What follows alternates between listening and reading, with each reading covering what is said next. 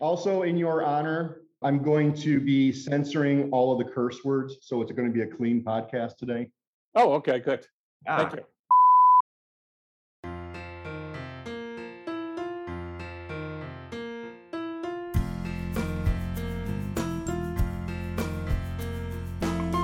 From Atlanta, come for the Southern hospitality, stay for the crunchy tap water. It's the Whole World Improv Podcast, brought to you by Whole World Improv Theater, Atlanta's original home of improv. Here are your hosts, artistic director Chip Powell, and a man who gets his 10,000 steps in by looking for his car keys, John Mihalik. John, me too, samesies. Boop, twins. Well, hey, everybody. Thanks for tuning in. This is the Whole World Improv Theater Podcast. I'm John Mihalik, and with me is my co-host, the artistic director, the grand poobah of Whole World Theater, Mr. Chip Powell. Hey, everybody. So we're really excited today to continue our series on education, and we have a lot that goes on in improv, but we always find that there's that one diamond in the rough that just can't not stop telling jokes, and to which we send them to our guest today because he is the king of stand-up in Atlanta, Georgia. Please welcome our guest, Jeff Justice. You make them sound like they're banished to me. It's like, well, I'm sorry, man. This thing ain't going to work for you. I guess you're going to have to do stand-up. No, it's great because it's a great crossover because we're about to embark. And when we do, we're also going to be talking about people that work with us that also work with you. Because I just came from your show Thursday, I believe it was. I guess it was your Southern performers. Well, what it is, Mark Evans, who eventually will take over the Comedy Workshop when I'm just too old. Apparently, I don't think I've reached that yet, though there's a difference of opinion with other people. But Mark has the great idea years ago to start the Jeff Justice alumni group. And he puts on about anywhere from 5 to 6 shows a year in Atlanta. And the only ones that can be in it are past alumni of the Comedy Workshop. So it's a good, clean show again. But it gives all those people a chance once again to work in front of a great packed house. So like, I think there was like 145 people at the one that Mark just did.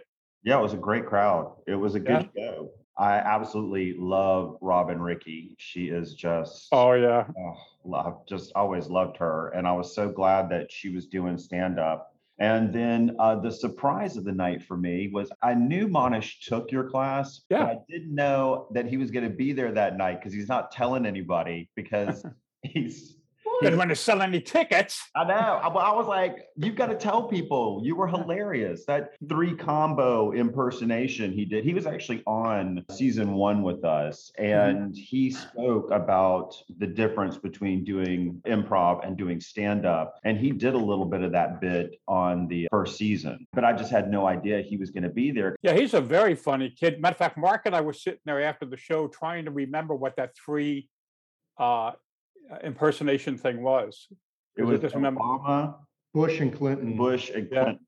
All having a conversation together. That was just a great group there. And like I say, what a great chance for people to see, because what happens on the graduation is we get people and their friends find out that they did it, and they're all like, oh my God, let me know when you're doing that again. And of course, they're not doing it again for a long time. And then Mark comes along with this idea, and now they can come out and see him again. So all those people that missed him the first time get to come out. Talk about the class real quick. Just give us an outline of the class that you teach and how long is the class and what is it focused on?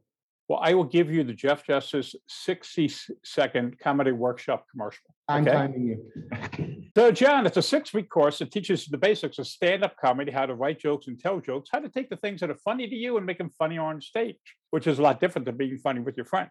And through a series of exercises, each week you come in with your jokes that you write at home, and we point out, you deliver them in class, we point out what works and what doesn't work. And if it doesn't work, I actually help you rewrite it. One of the few comedy clubs in the country, if any other, actually help you rewrite your jokes. And we show you how to organize it into routine, memorize it, and deliver it so it has as much punch as possible. And then you get to have your night on stage at the world famous Atlanta Punchline. That was 60 seconds. I know, man, nailed it. Impressive. Okay, so I was a student of yours, Jeff. You were. You know what? I still have a video of you outside the punchline after you got off stage with Mark Evans talking about, oh my God, it was great, it was wonderful. All that. I think it might even be on the website. Yeah. Stand up and improv. There's a lot of different people who come for a lot of different reasons. What kind of people actually take the course beyond people who are just looking to be funny? I would say maybe 5% of the people by the end of the class actually want to be stand-up comedians. A large percentage of them take it because of business people, and they realize that if they can add humor to their presentations, hey, people may actually listen to them and stay awake during their presentation. So they realize the power of that. I get everything from house husbands to college kids. I've got a high school kid in this class now, and I've got a fellow that's retired. Actually, in one class, I actually had a hooker and a priest. It sounds like a beginning of a joke, doesn't it? A hooker and a priest walk in a comedy class. Boom, boom. We got to explore that on stage. A hooker and a priest. And I have people that are the class clowns, obviously. Yeah. I have people that feel they're not funny at all or terrified of being up in front of a group of people, and that's why they're taking it to break through that fear. I had one woman before she got married, she figured if she could perform on stage at the Punchline in front of a packed house, walking down the aisle would be a piece of cake. So now she's divorced, but she's still doing comedy. So hey, who wins, right? She got a lot of material from a divorce. God knows I did. I know. I got divorced way before I became a comedian, so I forgot it all, and I was over it by the time I got on stage. I tell you, one of the things a lot of people don't realize about me is when I first got to New York to go up there and do comedy, hopefully full time, I was also about 31 back then, so I was pretty old for someone starting out in comedy. Most people, if they hadn't made it by the time they were 31, they were like suicidal or, thinking of something else to do. And I went to see my first comedy show, and I asked one of the performers afterwards, I said, hey, saw these ads in the paper in New York for comedy classes. I'm up here to do stand-up comedy. Do you think those are worth taking? And he said, nah, because I think you either got it or you don't. And I took him at his word for it. So I never took a stand-up comedy class, but I found a place called Next City Comedy Class, which was an improv group that was an offshoot of Second City. The gentleman that started Second City, when he came to New York, he started Chicago City Limits. That's what it was called, Chicago City Limits. And that was one of the smartest things I ever did. So I spent 3 years with some amazingly talented improv comedians. And that really taught me that if I was on stage and things went wrong, I'd think of something funny. And I did. I learned how to kind of break down my ego there, laugh at myself, and find a humor in so many things that I never would have, I think, without that. And then I get a lot of improv people that take the stand-up comedy class to learn the actual rules of comedy, and that just makes their improv funnier when they know where's the best place to put the punch word and the threes and all those different types of things. You guys are stars, Yeah, Don't you find that though, John, that some of the rules that you learned in the stand-up comedy class you now apply automatically when you're coming up with your line? Doing improv, you realize your brain just goes, well, this should go here. And if I use a hard consonant or a K word with a K in it, it's going to have more punch to it. If I pause here, it's going to have more effect in it.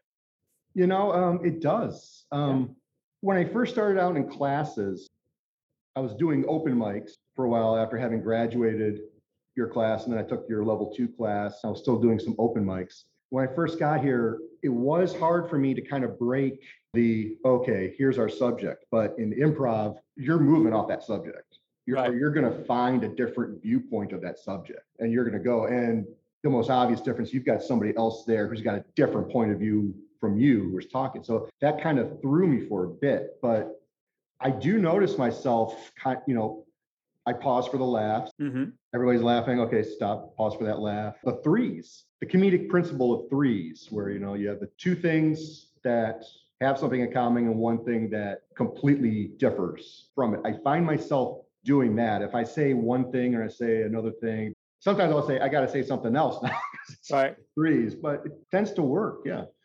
It does. A lot of people, that's kind of hard to teach people. Like even the classes that I have now, I constantly am correcting people because they try to do 3 funny things.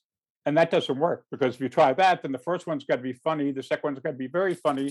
And the third one's got to be hysterical to get the same laugh. If they're all equally funny, then it's like, ha ha, ha ha. No. We don't like that sound. Wait on. And I see the threes everywhere in books that I read, in obviously TV shows, especially sitcoms, but it just works so well.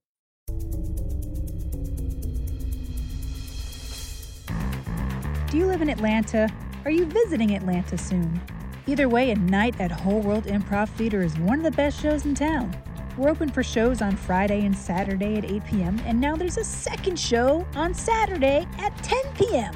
That's 3 chances to make your week funnier, and we guarantee it costs less than your therapist. It's $200 a pop, and the first available appointment I could get for a therapist was about 2 months. I don't know, it's a racket. I think we should just all watch cat videos because they help every single time. Yes, we're still totally safe and socially distant. We follow CDC guidelines, but what does the CDC know? They live here in Atlanta, which is allergy central, and it just gets worse and worse. What's the matter, my people? No love for the hometown? See if we offer you tissues for those watery eyes ever again.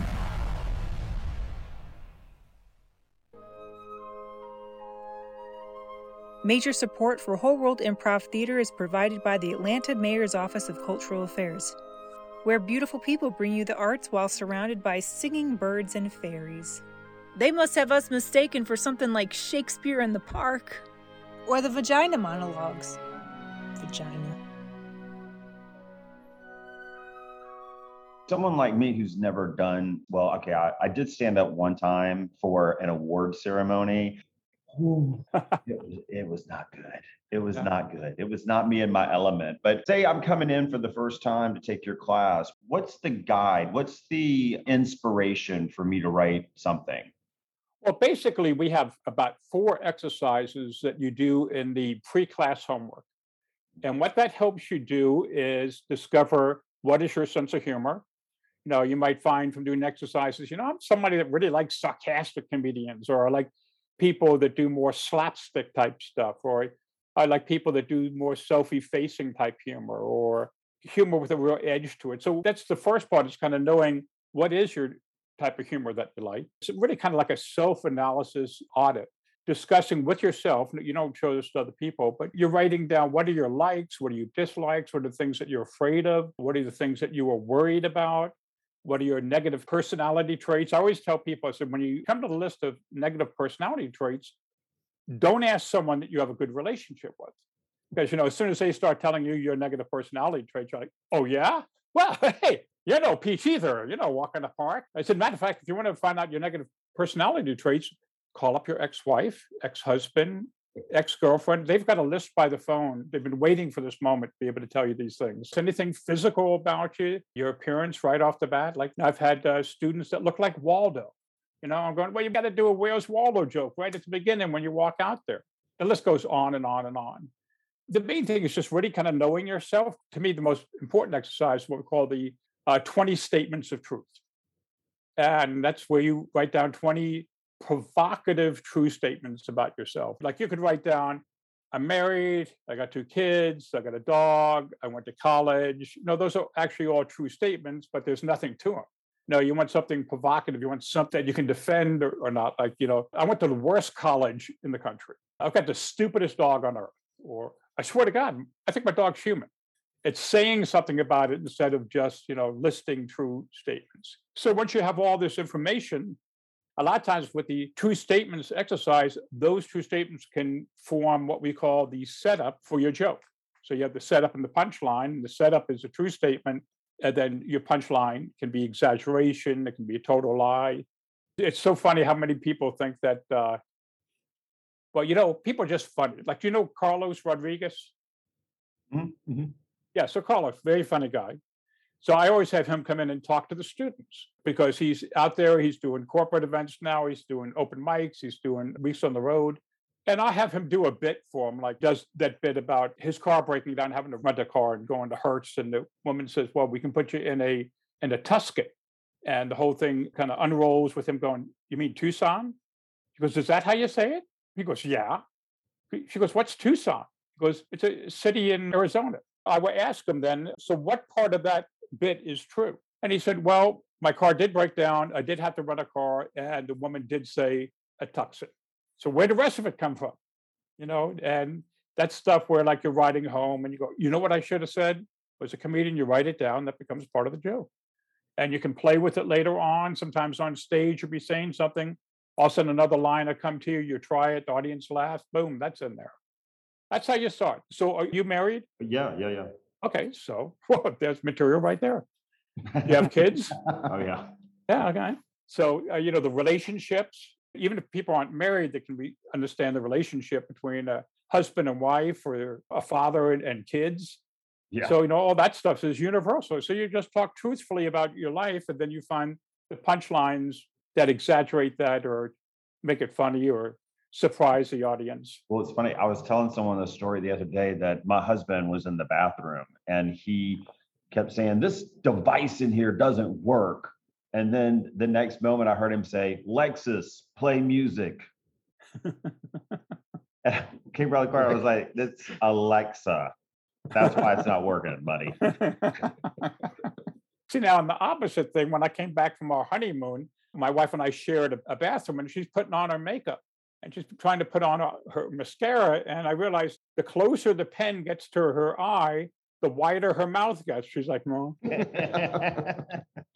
And so by Monday, I had a joke about how come women can't put on mascara with their mouth closed. And I mime out the whole thing and stuff.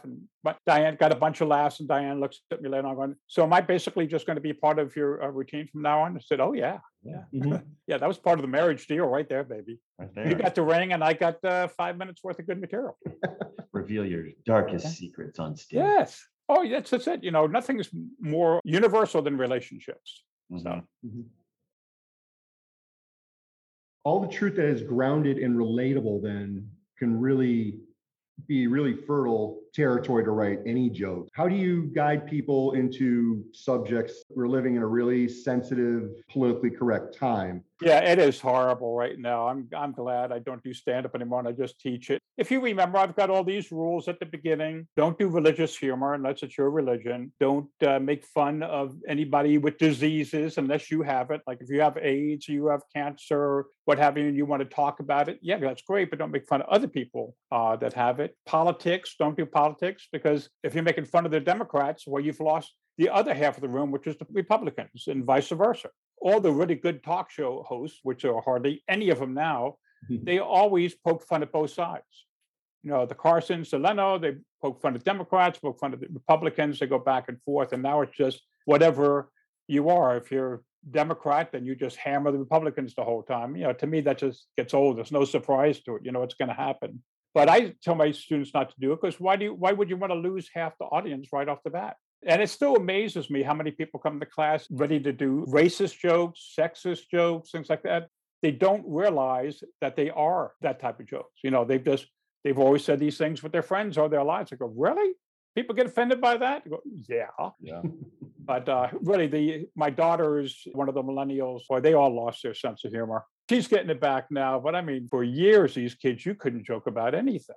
No, you can't. Yeah.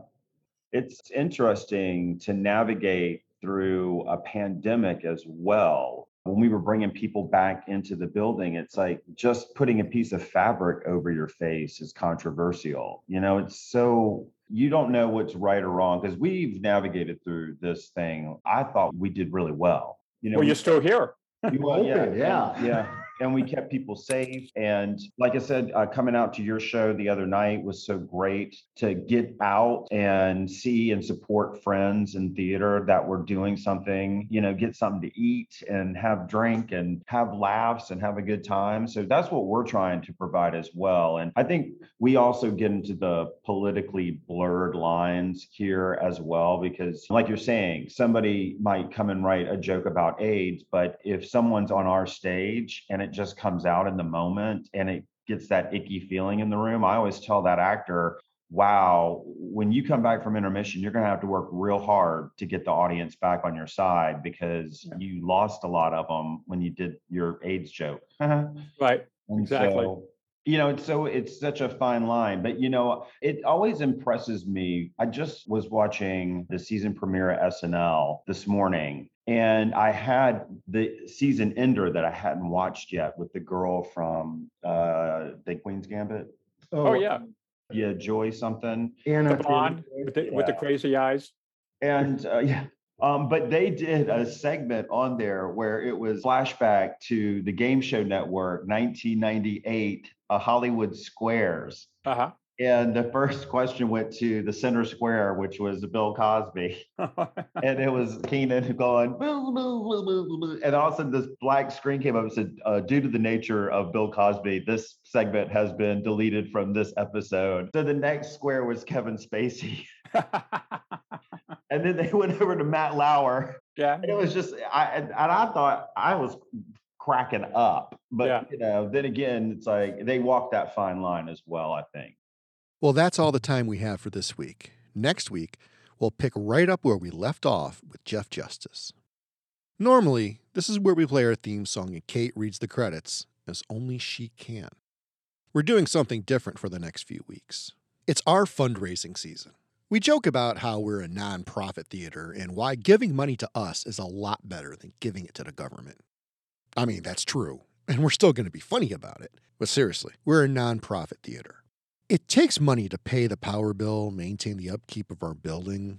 It doesn't sound like much, but our operating expenses add up. We're asking for your help, and more specifically, to make sure I win. See, there's a contest this year. Okay, wait. Maybe the others at Whole World aren't quite aware that it's a contest. But that's why we can't let them win. We have individual fundraisers this year, and that means there's a list. And where there's a list, someone will have to be first on this list. Now, someone might say, John, you're being competitive. Well, that sounds like something number 2 and above might say, but not number 1. Here's what I want you to do. Go to georgiagives.org. That's GAGIVES.org. In the search box, type in my name, John, John, Mihalik, Mihalik. It's a Slovak name. It translates to frequently mispronounced. But type in that name, and only that name. You'll see a link to my fundraiser page. Click on that link, and then go to donate and give freely. And the top 80 donors will be invited to an exclusive beer bash and private show. The best part is, I'll be in it.